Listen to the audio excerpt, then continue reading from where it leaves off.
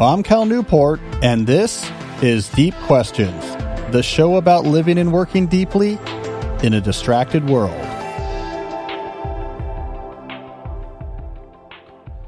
So if you're new to our quirky little world here, I'm a computer science professor and digital theorist at Georgetown University who writes about the way technology impacts how we live, how we work, and how we relate to each other. On this show, I give concrete advice for how to act on these big ideas that I write about. So I'm here in my Deep Work HQ, joined as always by my producer, Jesse. Jesse, Happy New Year. Happy New Year. I think this episode's coming out on New Year's Day. Is that right? Yep. So we had a Christmas Day episode last week and a New Year's Day episode this week. Yep. I love it. I don't know how often that alignment happens. I'm feeling good about 2024. I'm generally, and I think this is from a rational perspective, well justified, skeptical of years that are odd. I never really was on board with this 2023 nonsense. 2024 seems like it's going to be a good year. 2022 was an interesting year, right? Because it was the year where everything was back to normal or going back to normal from the pandemic. So that was exciting. 2024 is going to be a good year. I have my book, Slow Productivity, coming out in March. We have cool things we're working on for this show. A lot of things I'm excited about. 2023, holding pattern year. So I think we're ready to get up to some cool things. And with this in mind, we have a cool episode put together. I mean, so it's the New Year's now, so everyone is thinking about how do I make my life better? Where are the bad habits I want to try to get rid of? And where are the good habits I want to try to develop? So we're going to get into that today. We're going to have a classic deep dive. This is going to be really focusing in hardcore classic self-improvement deep dive because this is a New Year's Day episode, so we have to do that. Then we got some great questions that follow that are going to get nitty-gritty details, questions that real listeners have about putting these type of advice into action. And then we'll end the show in the third segment. I'll go over the books I read in December 2023. So if you're looking for some good books to get started in the new year, we'll have that in the third segment. So Jesse, this is a packed show. Yeah. I'm feeling pretty good about it. So why don't we jump right in with our deep dive. So it's the new year, which means today I want to talk about one of the most critical skills for improving your life in 2024, and that is learning hard things. So in work, this could be mastering that difficult but valuable new system or methodology that's going to help you really gain control and write your own ticket. In your personal life, it might be developing some sort of connoisseurship that gives you a lasting, deeper satisfaction that you're getting right now, just being distracted by the screens in your life. I want to teach you how to do this. I want to talk about how do you master not easy things, but really complicated things. And the way I'm going to do this is I'm going to start with what we get wrong. I think we have a commonly held but mistaken mental model for how people learn complex things. So we're going to start by deconstructing that mental model, and then I'm going to replace it with one that works. And from here, we're going to get some concrete advice about how you actually become better at hard things. So we'll get into all of this. So let's start with what we get wrong. I'm going to load up a picture here. So for those who are watching instead of just listening, you'll see on the screen, I'm going to draw the mental model that most people have. You'll see on the screen here that I've have a sort of hierarchy of things you might learn over on the right side. I kind of just threw this together, but from something that's perceived to be more complex towards things to be conceived to be less complex. So I put at the very top of this hierarchy, we have what is math symbols, like, okay, so learning complicated math equations. And then I have below it a Proust book. So I don't know, like mastering literature, some sort of complex literature. Right in the middle, maybe we have like a deep appreciation for a particular type of music. I'm a big Tom Waits fan. I can really get into that. I don't know. Below that, maybe like I'm following a sport like baseball, like you have a pretty good understanding of what's happening with different teams. I put, not to be self-incriminating here, Jesse, but I put at the bottom like YouTube. Like, yeah, there's like, I really know a lot about YouTube and what's going on YouTube. And so we have a hierarchy of complexity here. Now, the way most people think about learning these type of getting mastery these type of different topics is that everyone has a fundamental limit determined by their brain. So the common mental model says for this one individual here, maybe when they are thinking about, hey, I want to really master some element of music, they can do that. Put some earphones on them in my picture here. Like, this is great. I'm capable of doing it. But maybe this same person, when they say, okay, what I really want to master is mathematics, so I can do like mathematics proofs. In our common mental model, we might say, that's just beyond this person's brain, so they can't do that, right? So we have this notion of the complexity of what you have mastered is just a direct reflection of how smart you are. Oh, this academic has a really, PhD in literature has a really subtle understanding of these books that I don't even know how to approach. They're smarter than me. I understand music that makes me smarter than this 22-year-old whose like main interest is YouTubers, right? That's the way we think about it. This model is wrong. So this idea that your brain is determining the level of complexity of stuff that you're able to comfortably master completely misunderstands how learning happen. So what I want to do here is present to you the reality, and I'm going to present to you the reality here in two parts that we can think of as the good news and the bad news. So the good news and the bad news about how people actually learn complicated things. Now, the good news is most people are cognitively capable of learning things that are pretty high up on that imagined hierarchy of complexity. That you can learn complicated literature. You can learn mathematical things. You can learn an appreciation of complicated sport or music. Most people can learn most things. Now, is there a brain power difference that comes into play here? Well, there's stuff that shows up. I mean, I think certainly by adulthood, you get a sense people have different RPMs going on with their brains. I tend to believe that a lot of this is less genetic than it is just what you did as a child. If you're, a heavy reader as a child, for example, your brain has just been trained to be stronger, much in the same way if you're Arnold Schwarzenegger and your dad made you do push-ups and squats before you would be given a meal, you're going to be stronger by the age of 19 than someone else, right?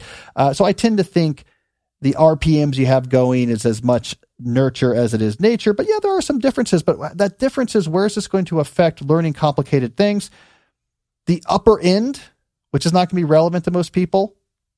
It's like almost anyone can learn calculus.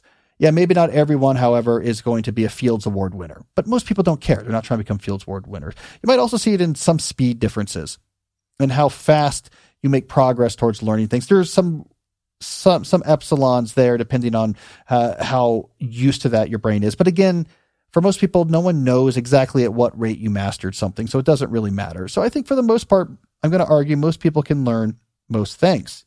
So you can learn almost anything. Part two of the reality, and this is the bad news, you can learn almost anything, but you can't learn everything. So I think what is obscured when you encounter people who have a mastery of something really complicated, what is obscured is that it took them a really long time to get to that place.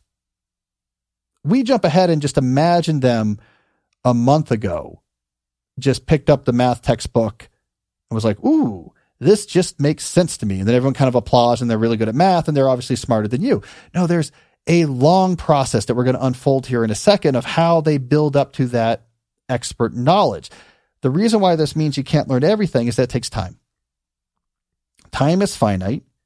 So there's only going to be so many complicated things you can learn because you only have so much time to put into it, and it takes a lot of time to actually get there. So this is the big mental model shift I want to start us making right now, is thinking about learning the complexity of what you learned, shifting this away from brain power and towards time investment. More time means more complexity can be learned. Less time means less complexity can be learned. Brain power is sort of orthogonal to all of this. So let's fill in this mental model. I'm going to draw another picture here that I think captures well what the process really looks like when you're trying to learn something hard. So for those who are listening instead of watching, what you'll see I'm drawing here is a bunch of stair steps. And we can put some goal at the top. So, I don't know, put a music note at the top. You're trying to have a good understanding of jazz music or something like this. The way you actually progress towards hard understanding is upstairs, level by level. Now, here's what's important. When you're at a given level of understanding, so like let's say you're right here, your brain is only capable, when you're moving up your level of understanding, of making a relatively small step at a time. That's why these steps are small. We have multiple steps to get from down here, where in this example, nothing about jazz music, many steps until you get up here to being able to talk really intelligently about it. So it's from your current level, you move up to the next level. Now, how these steps are actually made. So how does this actually happen here and here and here? Deliberate practice. Carefully designed exercises that push your understanding to the next level in a way that takes you out of what you're already comfortable with. There has to be some strain into that. So in order for this step to be successfully had at each of these levels, you have to stretch past where you're comfortable, right? It's the kind of the practice aspect of deliberate practice. It's not fun. I'm not comfortable. I don't really understand this thing, and I'm stretching myself to try to understand it. And the activity you're doing is carefully designed. This is the right next level to actually move up to. That's the deliberate piece of deliberate practice. So when you see someone like, wow, this person has a lot of expert knowledge of complicated things, in their past, they have done these stair steps.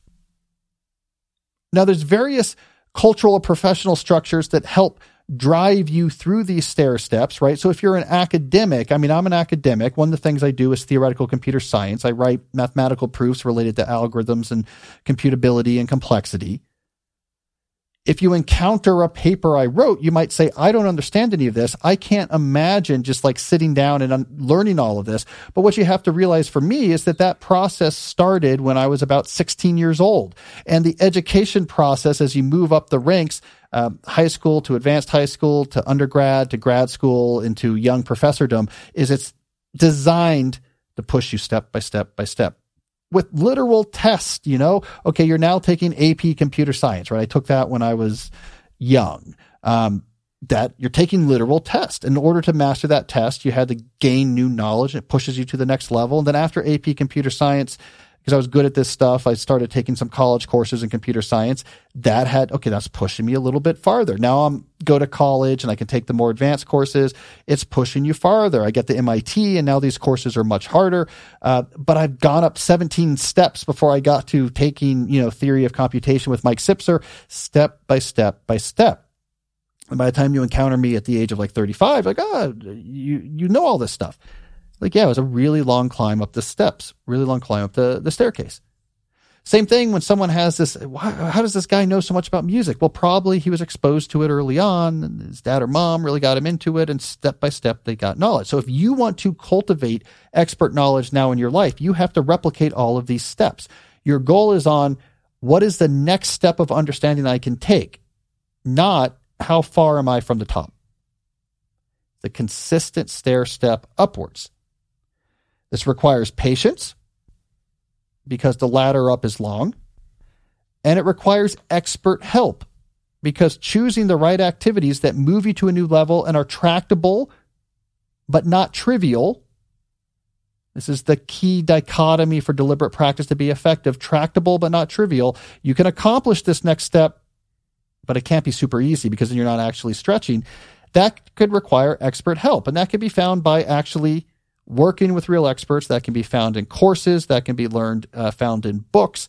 It can be found in choosing careful goals for what you want to do next, and then seeking out help anywhere you can, online, in-person courses, to get to that next step and accomplish that goal. So just the careful choices of goals can get you there. But it's patience and this careful expert-guided design of how you move. That's how people get smarter and smarter, or seemingly smarter and smarter.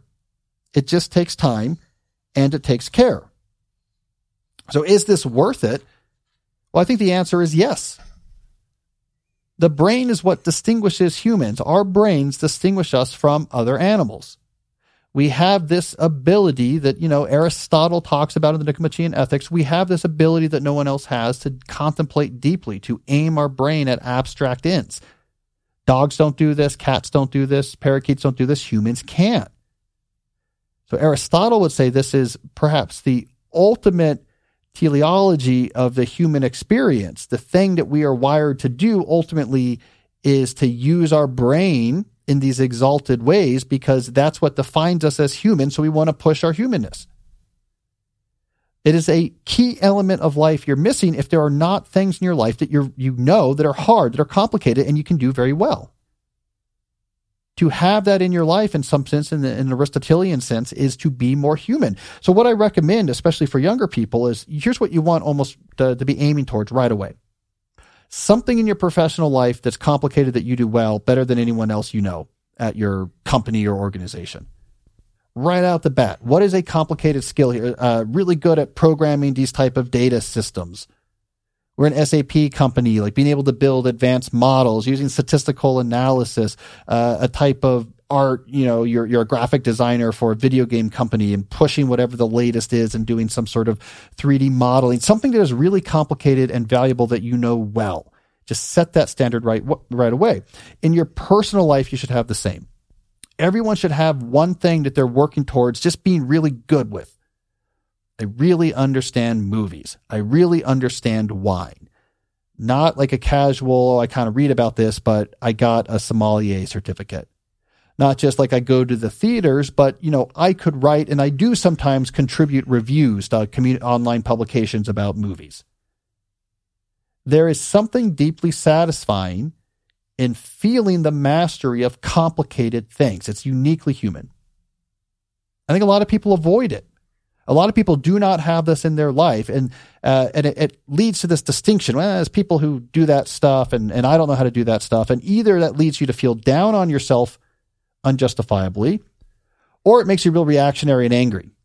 These elites think they're so smart. Neither is great. Neither is healthy from a mental health perspective. We all should be trying to master at least some complicated things. Now, this could take years. You're going to see progress along the way, but you want to get really good at something hard. It could take years. Start right now. You will get benefits along the way. You'll get better and better, but don't pull yourself up short. Oh, I know a little bit more about this than just the average person. That's great. Keep pushing. You want to push some knowledges to this connoisseur level. It really is, I think, a key part of the deep life because it unlocks in you an understanding of what your brain is capable of. The final question is, where are you going to get the time? Where are you going to find the time to have one or two of these projects you're working on? And honestly, and look, this is a show about technology and how it impacts our lives. This might be non-surprising, but this is where you're going to find the time. Stop spending time on the phone. If you have nothing in your life that you feel like you're a real expert on, I'm going to guess without knowing for sure that your screen time statistics aren't great. That you're getting that dopamine push towards the screen where there's going to be something funny or outrageous or distracting or whatever on there, and this is eating up time after time after time. Put that phone into the phone foyer method. New Year is a great time to do this. The phone is plugged in my kitchen or the foyer. If I need it, I can go there to look something up, but it's not with me as a default. It's not with me at the couch. It's not with me at the dinner table. It's not with me, God forbid, in the bathroom. Now your brain gets some freedom. It wants something to do. Let's give it something to do. We're moving up the next stair level on this work skill. We're moving up the next stair level on this personal life skill. This really will, that's why I wish it for everyone in the new year, is really going to change the way you feel about yourself, your efficacy, your ability to actually do important, useful things with your brain. So you can learn anything, you just can't learn everything. So choose a few things that are worth learning and trick a lot of people into thinking that you're smarter than you actually are, because the more complicated the stuff goes, the more they're going to just think that you're a big brain. And I think it's worth it. So there you go, Jesse. I think too many people think they're stupider than they are because of this image of, for some people, this quote unquote comes easy. There is no coming easy. It's the exact same as muscles. Yeah. Some people grow them faster than others, but it takes a really long time. A lot of cycles of cutting and building to look like a superhero. It just takes time. What's something you work on in your personal life? Movies. I'm working on movie knowledge. I want to get to, and I'm working on this systematically. I want to get to the level where I can contribute reviews. Oh, I feel like you'll be able to do that, don't you think? Like good reviews, like really understand the art and form of cinema, like what's going on. Another way of looking at it is I don't want to be surprised by the good reviews. Like, in other words, I want to be able to predict, I know kind of what Anthony Lane's probably going to say about this movie and not have to, and I'm getting closer at that. Like, I know David Dimby is going to write about this. Like, getting closer to that, as opposed to like, I don't know, is this a good movie? Let's read the reviews. Oh, they really love this movie. So it's like, I want to be able to be non-surprised by the really good reviews. And I want to be capable of, hey, I could provide a review for, an online site and this is an insightful review. We should probably put a movie and show site on the deeplife.com. So I think we should. Reference. Yeah. Cause there's a lot of times I have like my own list, but. Well, we should keep track of all the books and we should keep track of like movie recommendations. Cause it'd be a good place for people to go if they wanted something good to watch. Cause oftentimes 2 movies I just watched was, I had never remembered seeing Kurosawa's Seven Samurai. Also just watched Tim Gunn. Not Tim Gunn. Not the guy from the movie maker Gunn, but I just forgot if it's James Gunn. I think it's James Gunn. The director who did Guardians of the Galaxy was temporarily canceled, and now DC has brought him back to play the Kevin Feige role for the DC Extended Cinematic Universe. I believe his name is James Gunn, whereas Tim Gunn was the fashion designer from Project Runway. I often mix up those 2 names. I think it's James Gunn. Yeah. The Suicide Squad 2021. Fantastic, like Tarantino. He's the CEO of DC Studios. Yeah. Watch The Suicide Squad 2021. Tarantino-esque comic book movie. Completely playing with the B-movie format, over the top violence, but also visually completely novel, hyperactive camera, throwing in actual deep themes and interesting characterization against this backdrop of craziness. It is as you had said that Tarantino make a comic book movie. Completely off the wall. Fantastic movie. I really like that. Do you watch all your movies in the same, like, TV, etc., with like surround sound? Or I have a good TV. Yeah. With surround sound? Yeah. We set that up during the subwoofers and everything too. We set that up during the pandemic. And I see a lot of movies. I mean, we're recording, not to pull back the curtain, but we're recording this before Christmas. This week tonight I'm going to see Maestro with a friend of mine. And then later in the week, another friend of mine, we're going to go see big screen Die Hard in honor of Christmas. So how many movies do you watch a week? It just depends. 2? It depends on what's going on with like the evenings and childcare and stuff like that. And my schedule. If I have a light schedule, I like to take a day and do a lunchtime movie watching at home. But so if I have freedom in my schedule, I'll take a day and watch a movie over lunch. That helps. All right. Anyways, I talk about this, by the way, in the new book, Slow Productivity, coming out in March. I talk about my growing interest in movies and how, for anyone who does creative work, studying and building up a good appreciation for an unrelated creative field actually can really help what you're doing. And I write about in Slow Productivity about studying films as helping my writing. If I study good writers, it's too close to home. And it's kind of a more of a stressful workman. Like, it's not inspiring. It's more, I should do more of that, or it's more anxiety producing. But you study art in another format, you can come at that. It's like, I don't do that art. So you can just appreciate it with open eyes, and it gives you an injection of creative energy for what you're doing. So I talk about this a lot, and not a lot, but I do talk about it in Slow Productivity. Studying an art that's not what you do will make you more inspired for what you do actually do.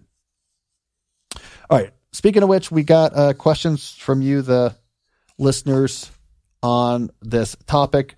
Before we get there, I want to mention one of the sponsors that makes this show possible. There we go. Ad sound effect.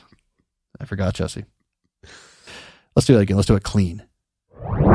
Yeah. Now we can talk sponsors. All right. I want to talk about ZocDoc. Little known story about ZocDoc, Jesse. The company was actually started first with just the name. People just like saying ZocDoc.com. And then they had to say, what's a really useful business we could do now that we have this awesome, easy to pronounce name, ZocDoc.com. And that's where they figured out, wait a second, it is a huge pain to find, schedule appointments with good doctors or other types of medical care providers. Why don't we use our awesome name, ZocDoc.com, to help with that problem? And this is exactly what they did. So now if you're trying to find whatever type of medical care you need, you can go onto the ZocDoc app, find providers near you, find providers that take your insurance, find providers that are taking new clients, find providers that have good reviews from actual patients. So you can hone in on exactly the right provider to work with and sign up right there. Once you're actually seeing a doctor you found through ZocDoc, a lot of these medical providers and doctors will use the ZocDoc package to handle things like paperwork ahead of time, appointment reminders. I have 2 different doctors in my life that use the ZocDoc systems, and it just is much easier. A lot of stuff just happens through text messages. So it really is just one of these ideas that makes sense. How do I find a doctor that checks all the boxes I need? Why can't my phone help me with this? It can. ZocDoc.com is the app that is going to do this for you. It is a free app and website. Let's emphasize that. A free app and website that allows you to search and compare highly rated in-network doctors near you and instantly book those appointments with them online.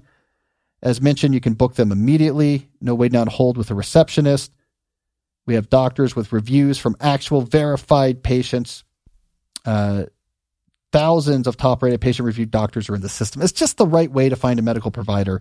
So if you've been putting off something, you have that weird growth on your foot that you've been putting off taking care of, now it's the new year, it's the time to do it. ZocDoc is how you're going to get started. So go to ZocDoc.com/deep and download the ZocDoc app for free. You could use it to find and book top-rated doctors today. That's ZocDoc.com/deep, ZocDoc.com/deep. Just before we started recording, Jesse, I got a text from my dentist who uses ZocDoc, a reminder about something. So it works, makes my life easier right away. That's good. This show is also sponsored by BetterHelp. For some people, the holiday season that just passed was a time of joy and togetherness, but most of those people exist only in the world of Hallmark movies. For a lot of people, it's stressful.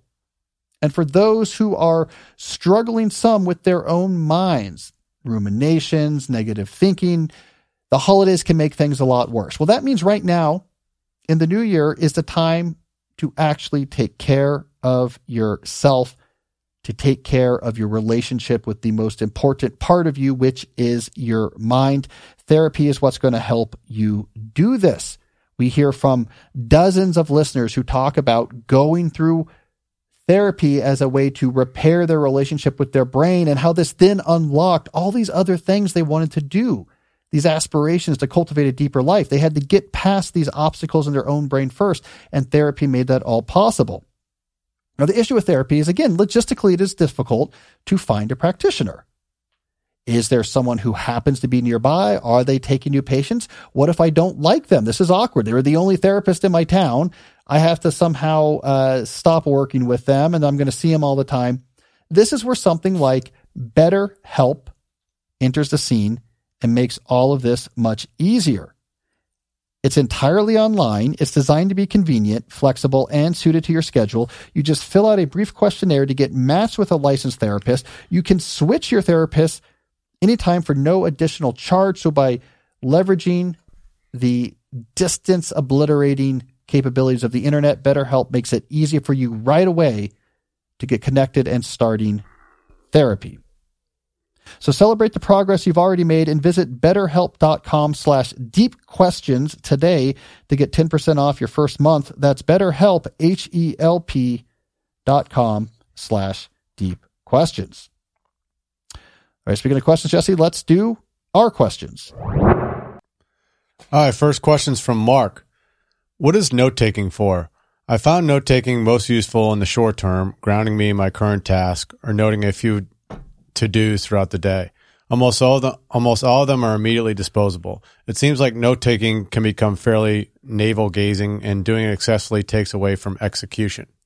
It's a good question because we see this a lot in our discussions of organization. Notes and note-taking is an excessively broad term.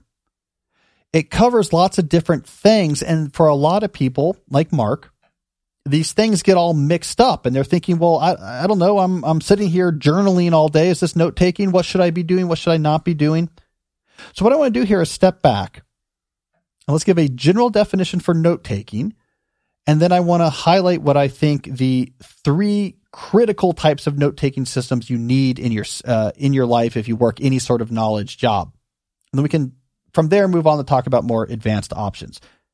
So let's define note-taking more generally to mean recording information on a durable written medium. So anywhere you're collecting information in a written medium that's durable, that will then you have it outside of your head so you can reference it later. Here are the 3 types of this note-taking that I think are critical, especially for most knowledge workers. 1, some sort of working memory extender.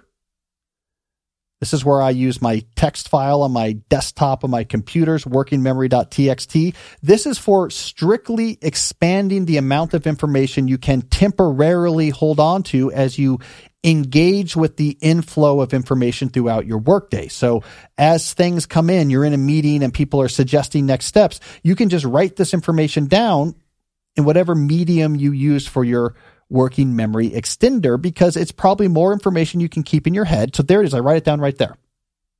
Or I'm going through my email inbox and I need to remember different notes I need to act on, schedule this, get back to them. I can write it into my working memory.extender. These are notes that exist outside of your own brain, allows you to hold on and organize more information than you could do just strictly within the confines of your own neurons.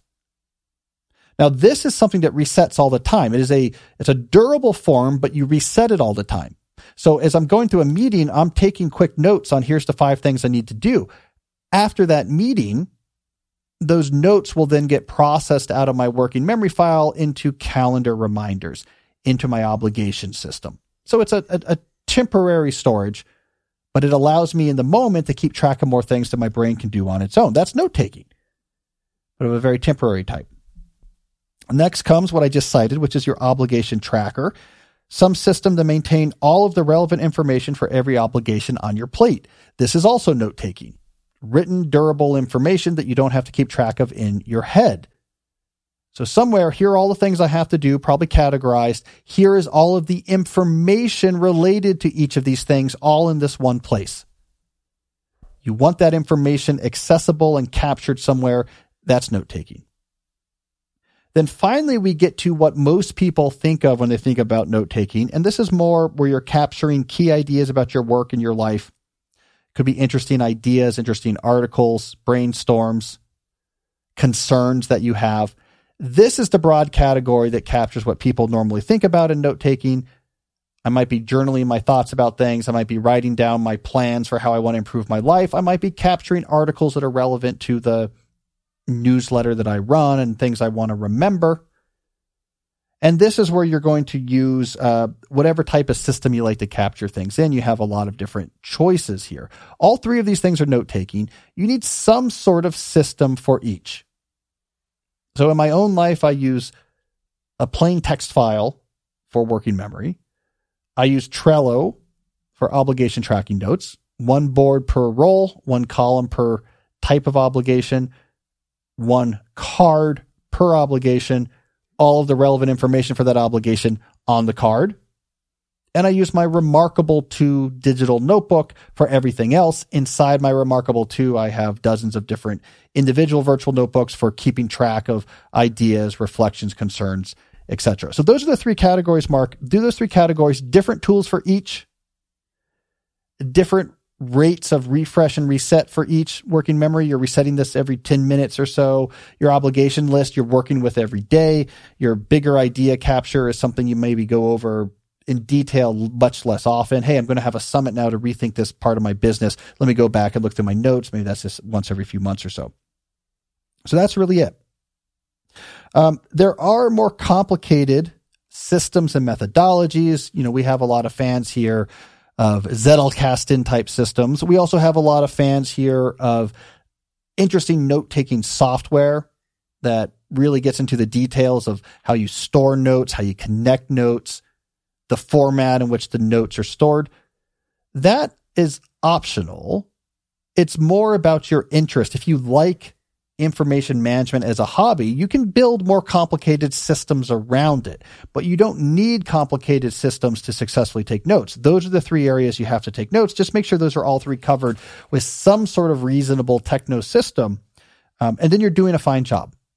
But I think that separation is key. Don't mix all this stuff together. Don't have a moleskin somewhere in which you're trying to keep your tasks next to your vision for living on a cabin in 20 years, next to a grocery list you want to remember when you go to the store. We need some separation for note-taking to keep up with the complexity of modern life. All right. What do we got next, Jesse? Next question is from Rishab. As a 26-year-old software developer who has recently landed a well-paying job, I'm looking to pursue my interest in learning to play the guitar, drawing, and some days gardening. However, I'm concerned about whether it's feasible to schedule all these activities into a single week while maintaining a focus on deep life core fundamentals. In your expert opinion, would it be possible to balance all these pursuits effectively within a given week without compromising on essential life habits?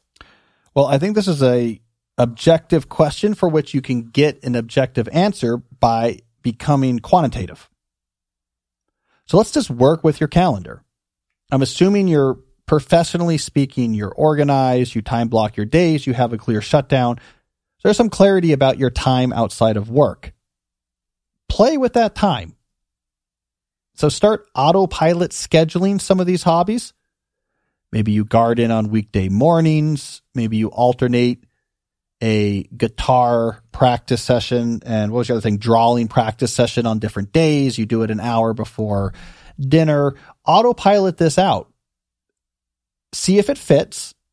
And if the stuff does fit, execute this autopilot schedule for a while and say, does this feel sustainable, or do I feel like I'm constantly running from one thing to another, or it's overfilling my time?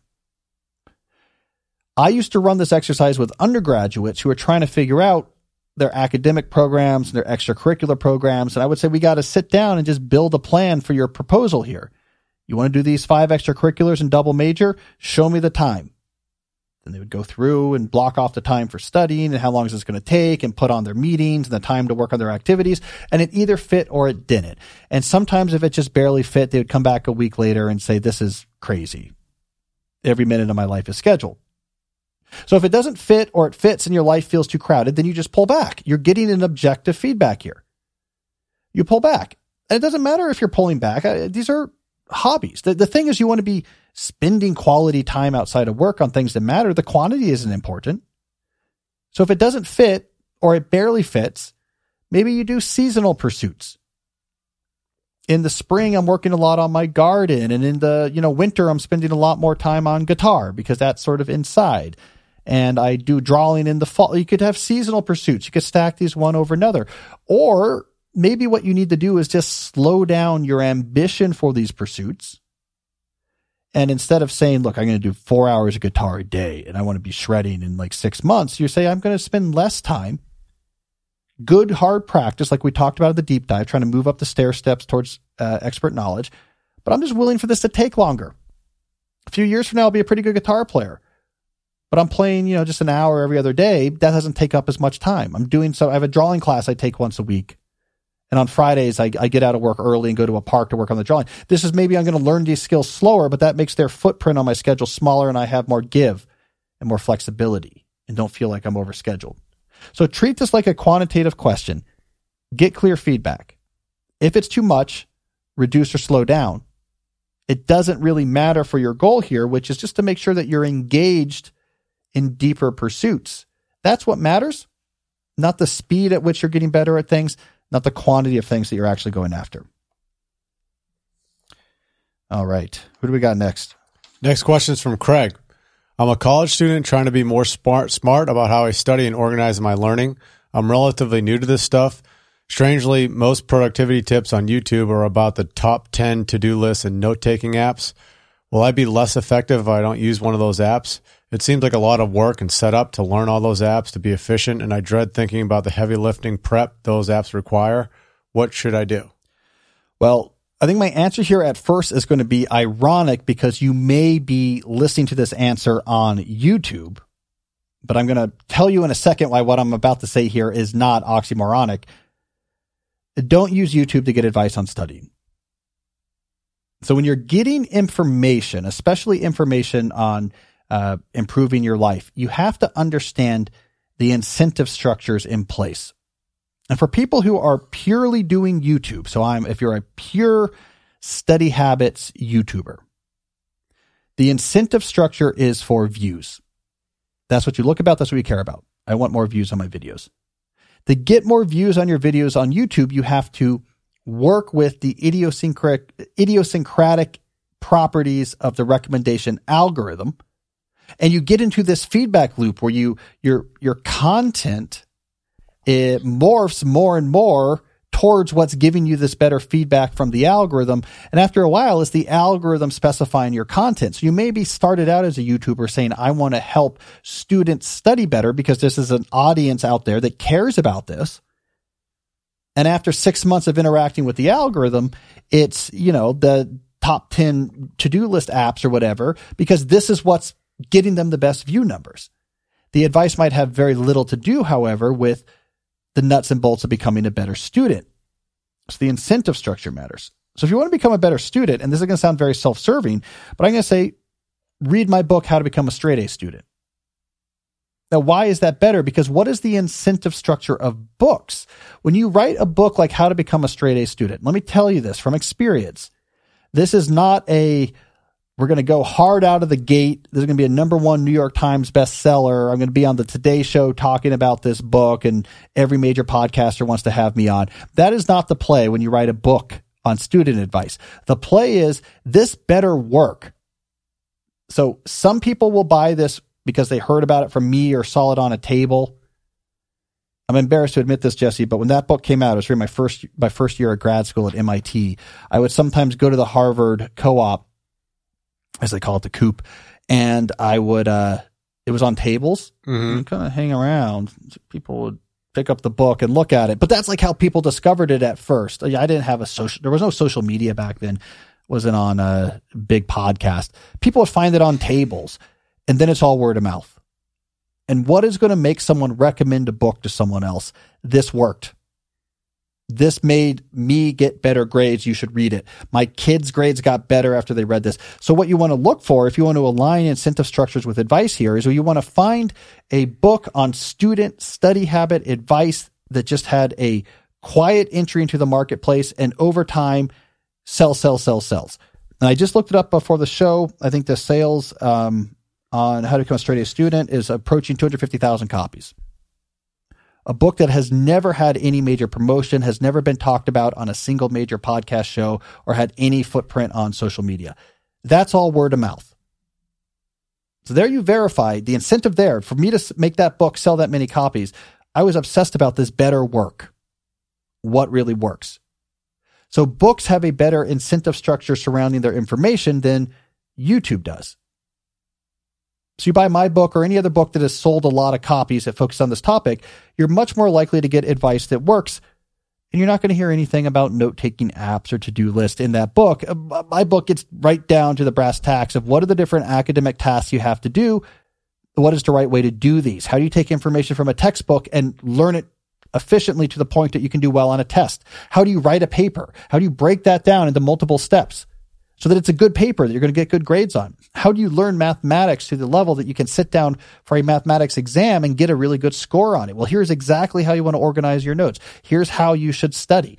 These would make excessively boring YouTube videos from the perspective of the algorithm, but they also lead to notably high GPAs. All right, so now let's come back to the oxymoronic fallacy early on.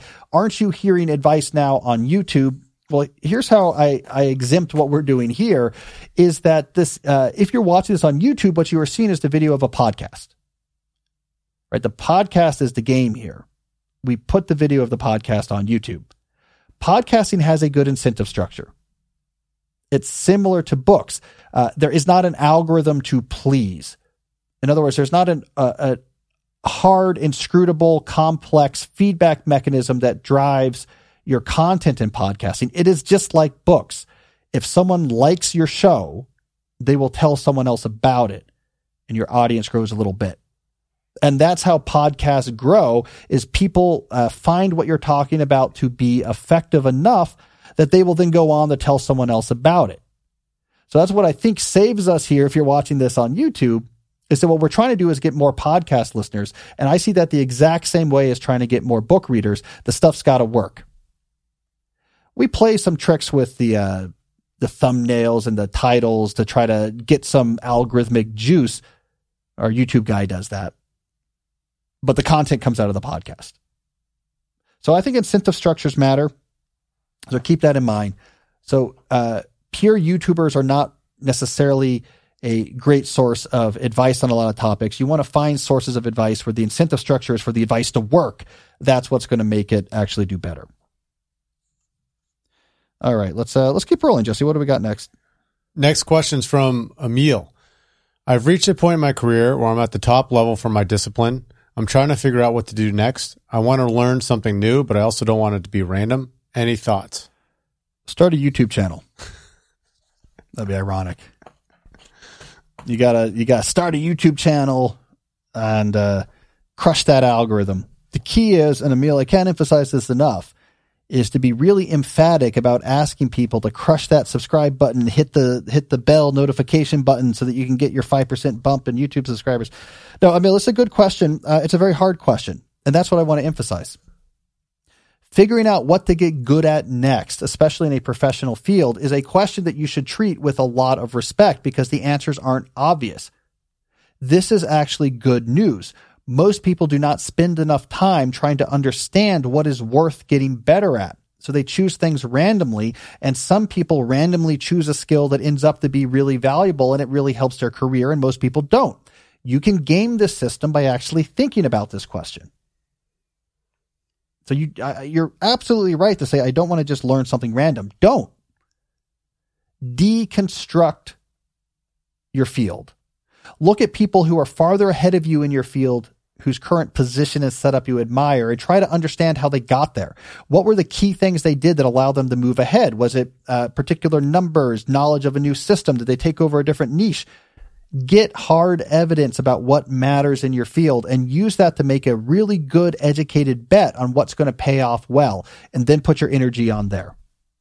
Most people wander in their jobs through the landscape of possible skills, some of which have higher value in a sort of metaphorical fitness landscape here than others, and people just randomly walk around here, and some people wander up the high hills. If you're being systematic, you can just go straight uphill, get a bigger return for your efforts. So I'm glad you asked that question, Emil, because I'm going to say that's the right question to ask. Don't be thrown by the fact that it's hard to answer. That's what makes it important. All right. Let's see what we got next here. Ooh, Jesse, I am going to label this next question as this week's Slow Productivity Corner question. Let's get some slow productivity theme music, please.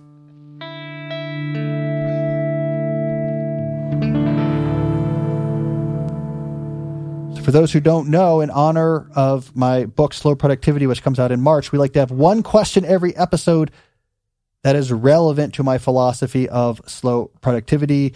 If you want to find out more about that book and get an excerpt so you can dive into these ideas right away, go to calnewport.com/slow. All right, Jesse, what is our Slow Productivity Corner question of the day? All right, this question is from Gabrielle. I'm 15 years old, in school and learning app development for 2 months so I can launch a business I've been planning. Exams are coming up and I have a paper to write. My deadline is to be able to code a high-quality app by the start of the year.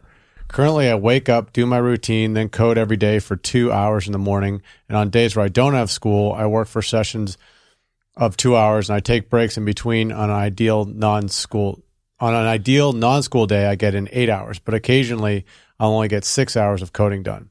For people in situations similar to mine, what's the best way to focus on rapidly learning the skills necessary to do well in the industry/job you're trying to get into, even if you have large obligations that might take up most of the days of the year?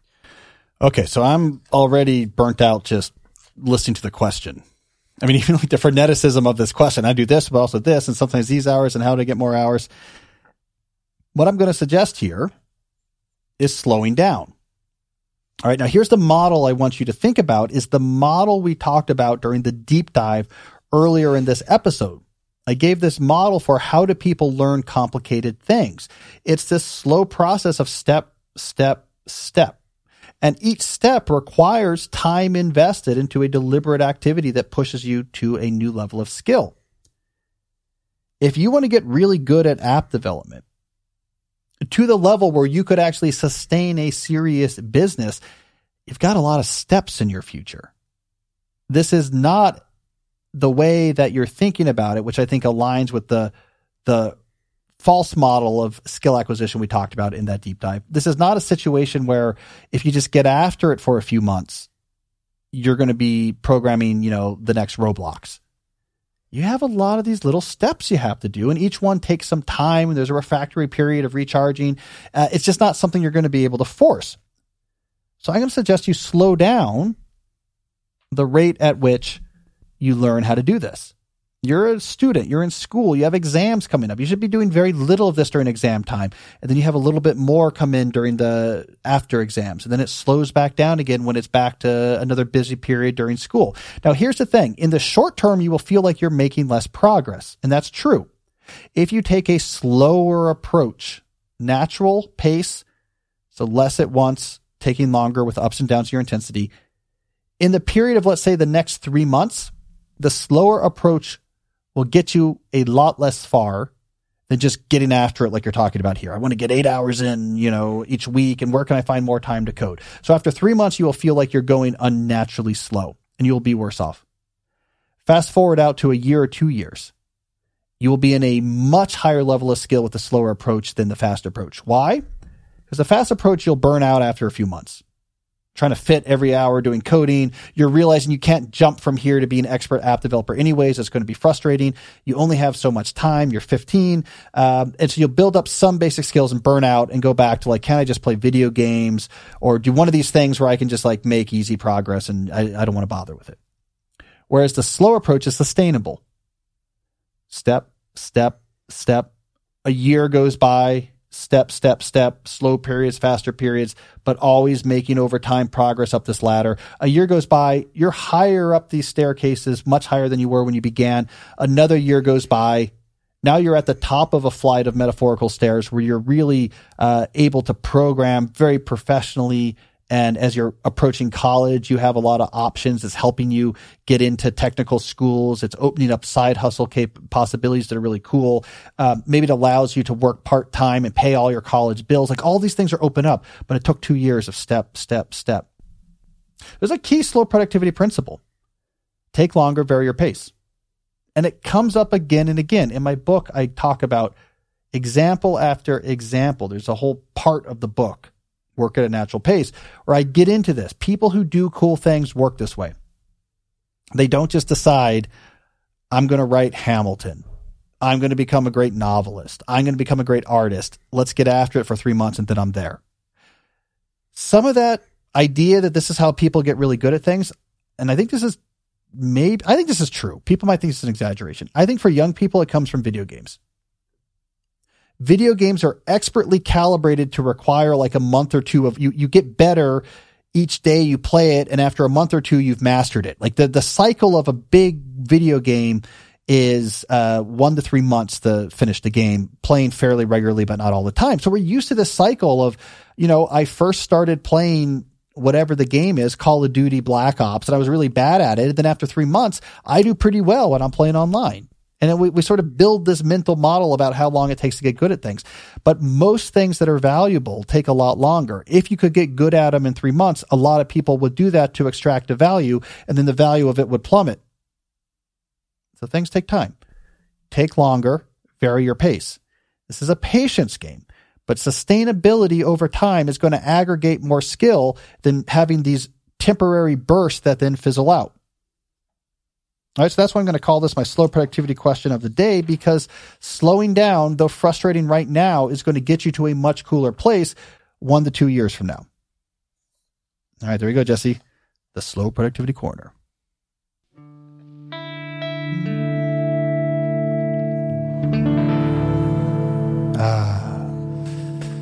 Feel good. All right, let's do a call. Do we have a call?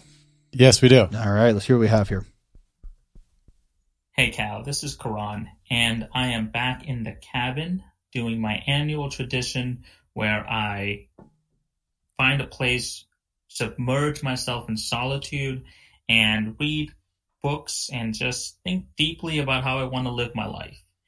And I am reading currently, one of the books that I'm reading in my rotation is So Good They Can't Ignore You. It's one of the last 2 books in your canon that I have not read fully. So as I'm reading the book, it hit me, and you've said this in a previous episode, where all of the books that you have written address an exigence that you are currently conflicted with. So I'm using that term kind of loosely from Bitcher's Rhetorical Situation, where there is a problem that the mass culture is dealing with, and you're the speaker that has the quote-unquote solution for that. And then you're dealing with certain constraints.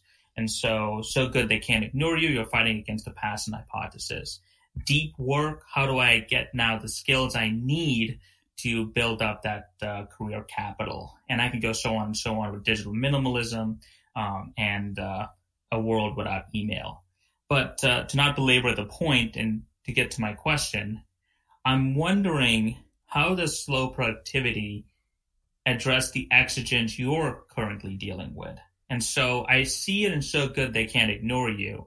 You've always in the back of your mind been thinking about this slow productivity. Like, how do I see myself in 5 years, in 10 years, building this thing I need now instead of thinking of the immediate moment? So you've always been kind of building up to this.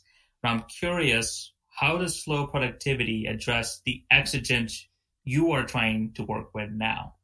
Thanks, Cal. Well, Grant, that's a great question.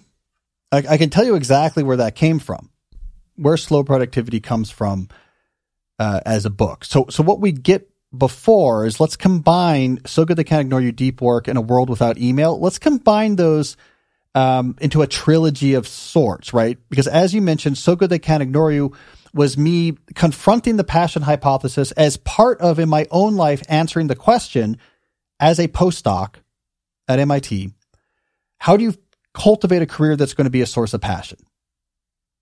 That was a really important question to me at the time, because I was about to make a career decision, which might be the last career decision I ever made, setting myself on the tenure track. And so I really wanted to understand, how do you cultivate a working life that you really love? And So Good They Can't Ignore You came out of that quest. One of the big answers from So Good They Can't Ignore You was get really good at things that are rare and valuable, and then you get autonomy over your working life. That led to Deep Work.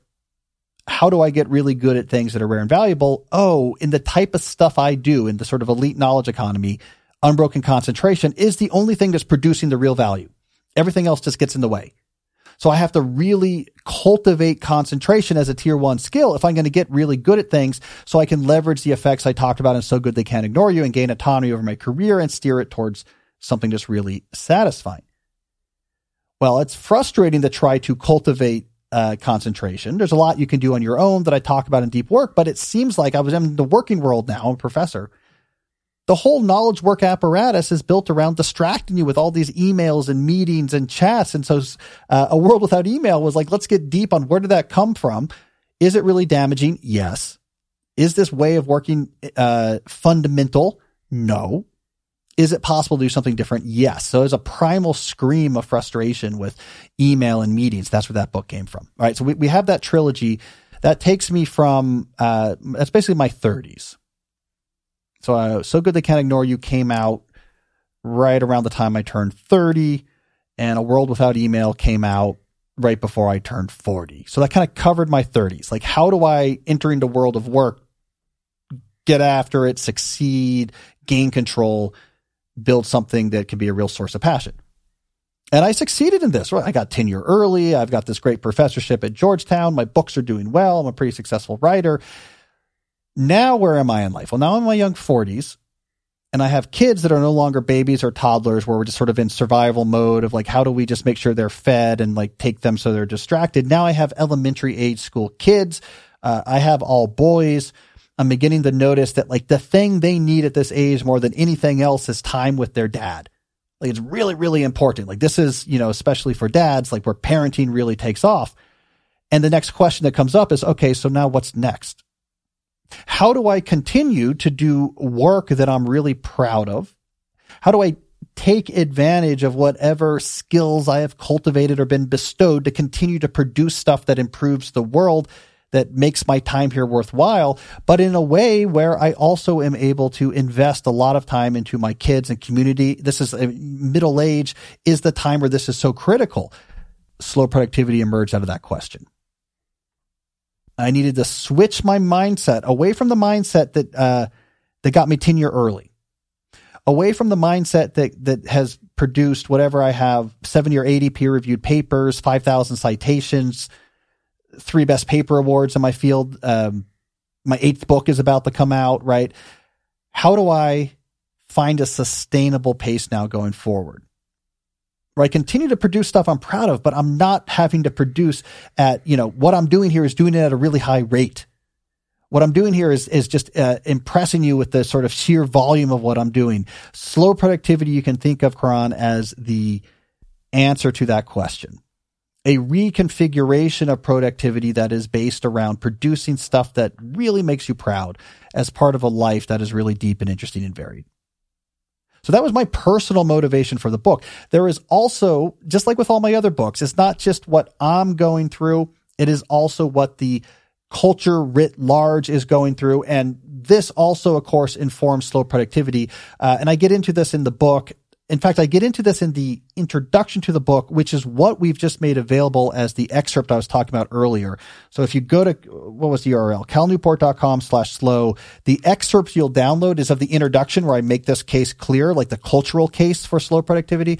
But essentially what happened is in the pandemic, people realized we have no good definition for productivity in knowledge work. We're not measuring metrics and seeing like, does this way of working make us more effective? We have this nonsense heuristic we call pseudo productivity, which just says more work is better than less. This is making us miserable. This is not sustainable. We need a new definition of productivity as the knowledge sector writ large that's much more sustainable than just do as much as you can, more is better than less. So there's a cultural question I'm answering with this book. What is a sustainable definition of productivity for knowledge work in general? But there's also a personal question I'm answering, which is, what do I do now in my 40s? How do I keep producing good work without having to work all the time, without having to be so hard, without having, like I talk about in the final chapters of Deep Work, I talk about the exhaustion of writing Deep Work at the same time I was trying to get tenure at the same time that my second kid was born. So slow productivity answered that personal question as well. So it's, if you're thinking about, I run a business and how do I rethink productivity so I'm not stressed, the book would be for you. But also if you're thinking about, how do I think about my life in the long term where I'm using my gifts, but also enjoying the gifts of life that go beyond just what you're doing in work? The book is deeply personal in that way as well.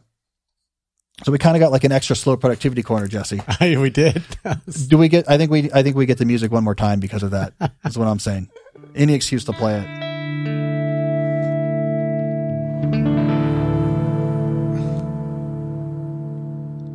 All right, let's do a case study. This is where you and my listeners send in examples of you putting the type of things we talk about on this show into practice, and you give us a sort of report from the trenches, as it were, about what actually happened in your life. This case study comes from Andrew. Andrew said, I thought you might possibly be interested in hearing a bit about the slow productivity affinity group that I formed at my university. In January of 2023, I put out a call for those interested in joining the group, which I described fairly briefly as a group designed to bring together Butler faculty and staff who wish to develop an approach to work that is sustainable so that we can produce output that is of high quality but also of humane quantity. Our goals include providing members with resources, opening up discussions, and exchanging ideas for sustainable, productive work. The impetus for the group was my appreciation of your books and your podcast. 30 people from across the university and in various roles expressed interest, which is very good for a university of our size.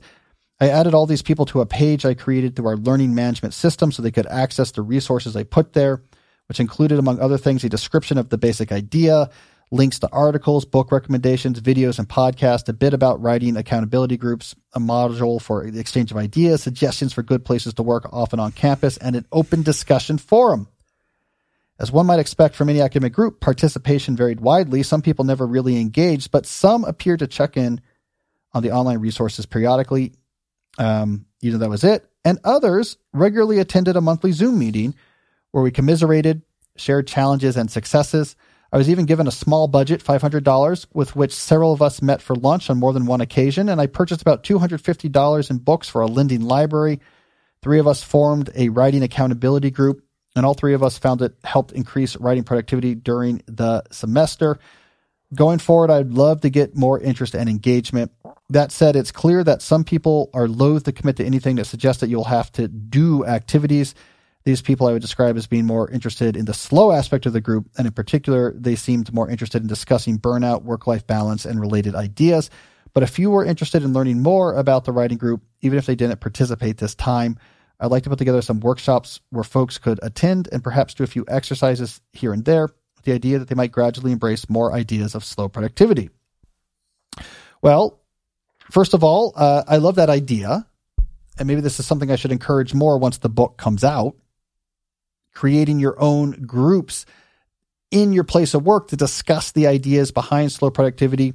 So, Andrew, I'm hoping when the book actually comes out, it will really help this working group go forward, because it's going to be a much clearer framework than trying to piece together ideas from things I've talked about on the podcast and in articles. But I think it's important that you're talking to each other.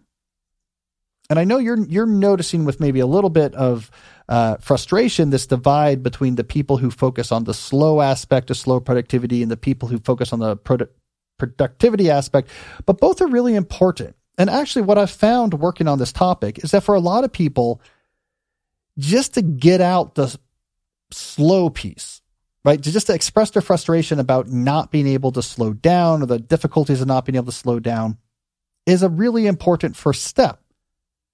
Work can really be somewhat deranging, this arrangement we have, which is more is better than less, and it's up to you to figure out how much to do. Go. It just puts people in this impossible situation where they have to constantly be arguing against themselves. More work or more other things in my life. You have to wage war between the other parts of your life and work. This is one of the real negative outcomes of making productivity almost entirely personal. This is something I detail and document in detail in the book, how this happened and why it's a problem. So there's a lot of real frustration there. And some people have more of this than others. If you have a family, it's worse than if you don't. It's often worse for women than it is for men. So some people are dealing with a lot more of this than other people. So being able to just express that frustration first, I think, is really important. And then moving on to, so what can we do systematically to make this better? That then becomes the next step. So anyways, this is cool. Hopefully my book will help. It would be funny if the end of this case study was, and all 30 of these people have since been fired. It would be a less successful. But I'm sure this will be useful. You know, I used to run these groups way back when I wrote student advice books. I had this program called Study Hacks on Campus. We had like 30 college campuses. Students would start up student groups following my curriculum, where they would just get together regularly to talk through studying and how to study and what they're having issues with and their frustrations with it. And it helped. And a lot of what they did was strategic, but a lot of what they did was just support, and a lot of what they did is venting. So I like this idea. I might steal it. Maybe when Slow Productivity comes out, we'll put out some guides for how to run your own slow productivity group. I think step number 1, there's going to be 2 key steps. Definitely going to be 2 key steps in these, my advice for starting slow productivity groups. Step number 1 is important, regardless of the size of the group, that you spend at least $3,000 on copies of Slow Productivity. That's going to be step number 1. I think that's important. Step number 2, and Jesse agrees with this, you need to spend at least 15 to 20 minutes per group meeting listening to the Slow Productivity music. Come on, Jesse, hit me. Hit me. There we go. There we go. All right, enough of that nonsense. Thanks for the case study, Andrew. I really appreciated it. All right, so we have a final segment. This is our first episode in January, so I'll talk about the books I read in December 2023. So I'm going to take a brief moment to talk about another sponsor that helps make this show possible, and that is Element, LMNT. Now, let me say, I am very happy to have Element back as a sponsor. They were a sponsor earlier in the show's history. And when they sent me those initial free samples of their product, I got hooked, and I have been using this product daily ever since. So I'm really happy to have them back as a sponsor because I am actually one of their big customers. So what is Element? It's a zero sugar electrolyte drink mix born from the growing body of research revealing that optimal health outcomes occur at sodium levels 2 to 3 times government recommendations. So each of their little stick packs is sort of like a sugar packet. You mix it into a water bottle, and it gives you a meaningful dose of electrolytes, but it does so, and here's what's key, free of sugar, artificial color, or any other dodgy ingredients. Element is formulated for anyone on a mission to restore health through hydration. It's perfectly suited for athletes, folks who are fasting, or those following keto, low-carb, whole food, or paleo diets. It's used by U.S. Olympic athletes. It's used by the NFL, the NBA, the NHL, Navy SEALs teams, FBI sniper teams, and yes, also podcasters who like to program Christmas lights with microcontrollers. The way I use Element is after I work out, it's how I rehydrate. I don't want sugar, but I need more than just water. It does it for me. I also use Element if I've been out late the night before. Maybe I was at a party or an event and I was talking and not drinking enough water. Element in the morning is how I get that hydration back, how I get those electrolytes back. I love the way it tastes, and I love the fact that there is no sugar in it. There's no artificial flavorings. It just gets you basically salty water that you like to drink. There's a new feature I want to tell you about, which is the Element Chocolate Medley featuring chocolate mint, chocolate chai, and chocolate raspberry. These are Element mixes that are meant to be enjoyed hot. So now that we're in the winter season, if you want a hot drink to get your electrolytes, consider using Element Hot. Now, here's the good news for you. If you go to drinkelement.com/deep, that's drinklmnt.com/deep, you can get a free Element sample pack with any order you make. So whatever you order, you can get this free sample pack to try everything that Element has to offer. You can try Element totally risk-free. If you don't like it, they will give it back. You can give it to a salty friend, and they will give you your money back, no questions asked. They have a very low return rate and a very high reorder rate, but this is completely risk-free. They send new boxes and refund immediately. They consistently hear that Element customer service is the best, no BS customer service around. In fact, if you hear a complaint about Element from your community or you don't like anything about it, you can actually just email them directly and they'll get back to you, right? So this is a company that cares about their customers. So give it a try. Go to drinklmnt.com/deep. Make sure you get that free sample pack with whatever order you get and enjoy a saltier hydration experience. All right, let's get back to the show. All right, so this brings us to our third and final segment of the show. Today, like I do every month, at the beginning of a new month, I want to talk about the books I read during the month preceding. So because it's January, we'll be talking about December 2023 books that I read. All right, book number 1, Home Economics by Wendell Berry. This is an essay collection from Wendell Berry. I found this in a little free library around Tacoma Park. It's one of his most famous, I think, essay collections because it includes some of his most famous essays. In particular, it has his really well-known Two Economies essay is in this particular collection. I'm a big Wendell Berry fan. I think Wendell Berry has influenced now 2 generations.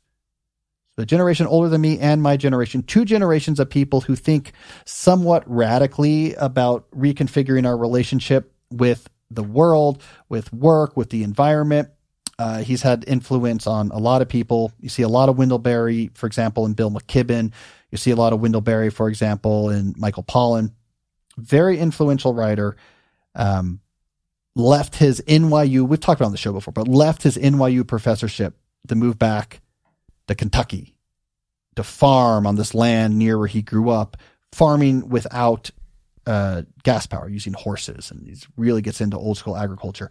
So he is the OG of thinking about intentional living and minimalism. So great collection of essays. I enjoyed it. I'm glad I have it as well. All right. Next, I went in the opposite direction. So if Wendell Berry is plowing fields with horses, let's go the opposite direction and read a book about streaming media. In particular, I read Peter Biskin's book, Pandora's Box. And this is a history, sort of a TikTok history, like step by step, they hired this person, this happened, of the prestige TV era.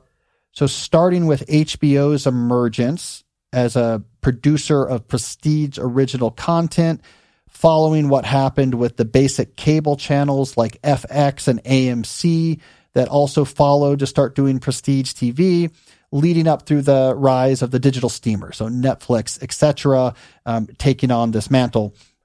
I think it's a good TikTok history. If you want to know who were the people involved, what was the timeline involved with these coming up and down, what were the shows, when did they put out, how do we sequence this? When did Mad Men come out versus The Sopranos versus The Shield? Like, when did this stuff all time out?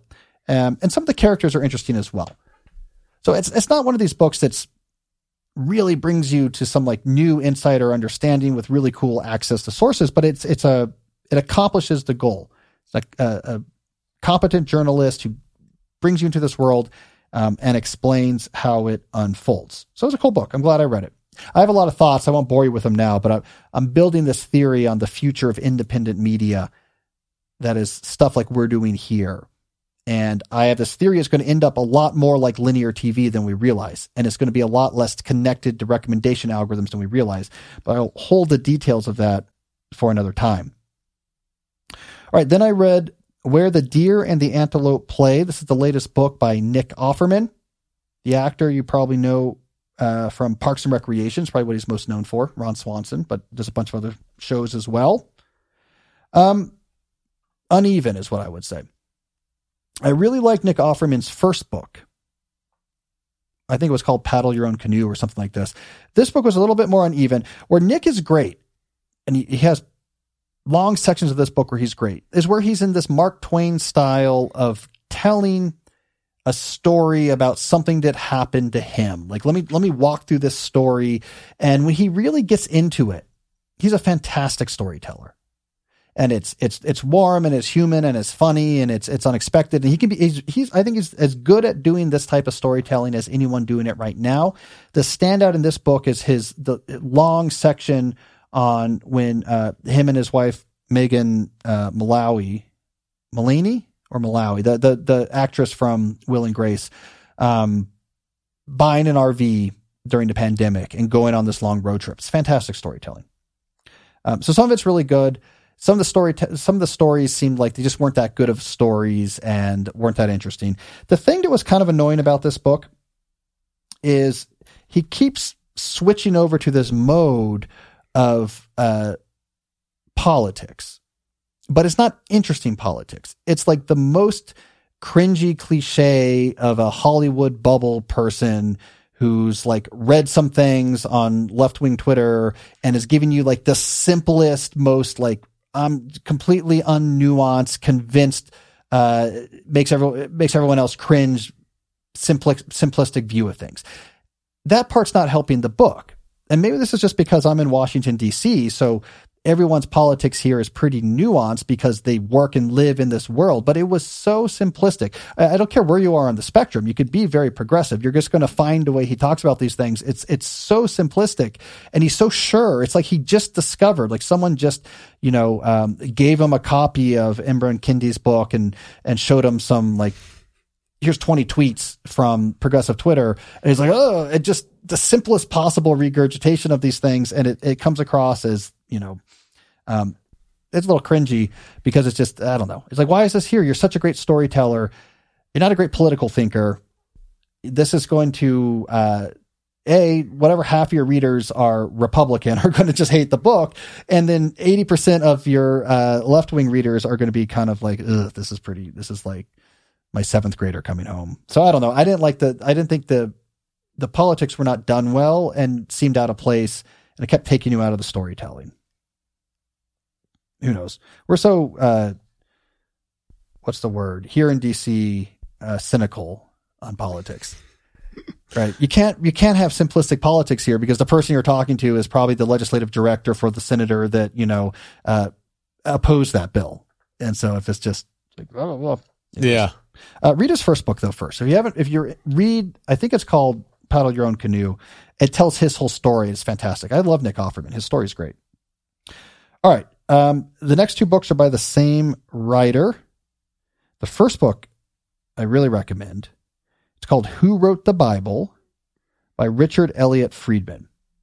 Let me tell you why I recommend this. This book is doing something that is incredibly hard to do well. And when I see it done well, I really appreciate it. Here we have a scholar who is an expert on a very complicated scholarly topic, which is, it's textual biblical criticism. This is a secular study of the Bible that started in the 19th century for the most part. It's called the critical method. It came out of Germany that uses analysis of the words in the Bible to break it out into different authors, right? So you can study various attributes of the words that are used. You can also study various attributes about the Hebrew. How old is this version of Hebrew?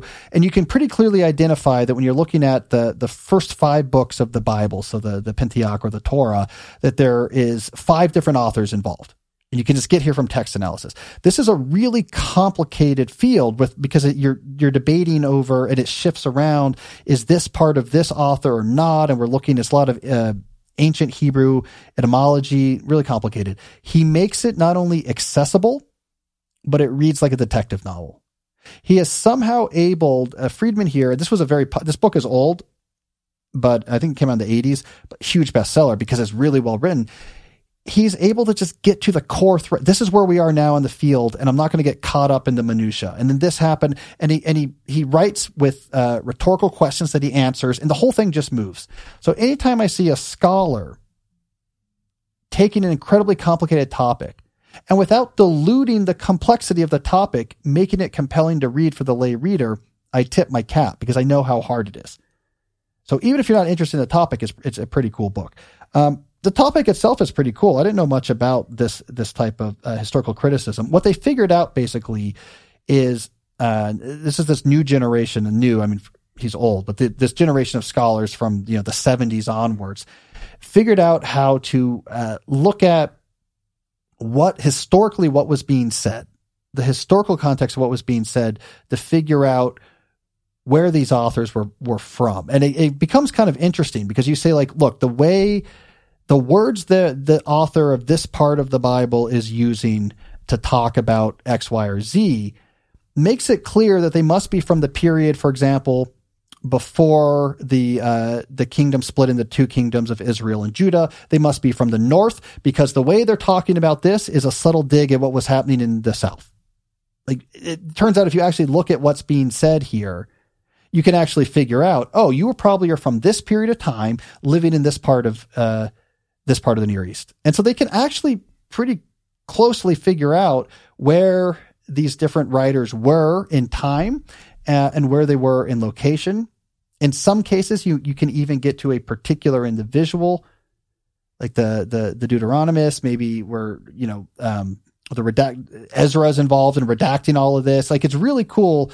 It's completely secular history, but complicated. It's such a complicated field. And the book reads like, a mystery novel. So I was really impressed. So the next book I wrote was a follow-up written by Richard Elliott Friedman called The Exodus.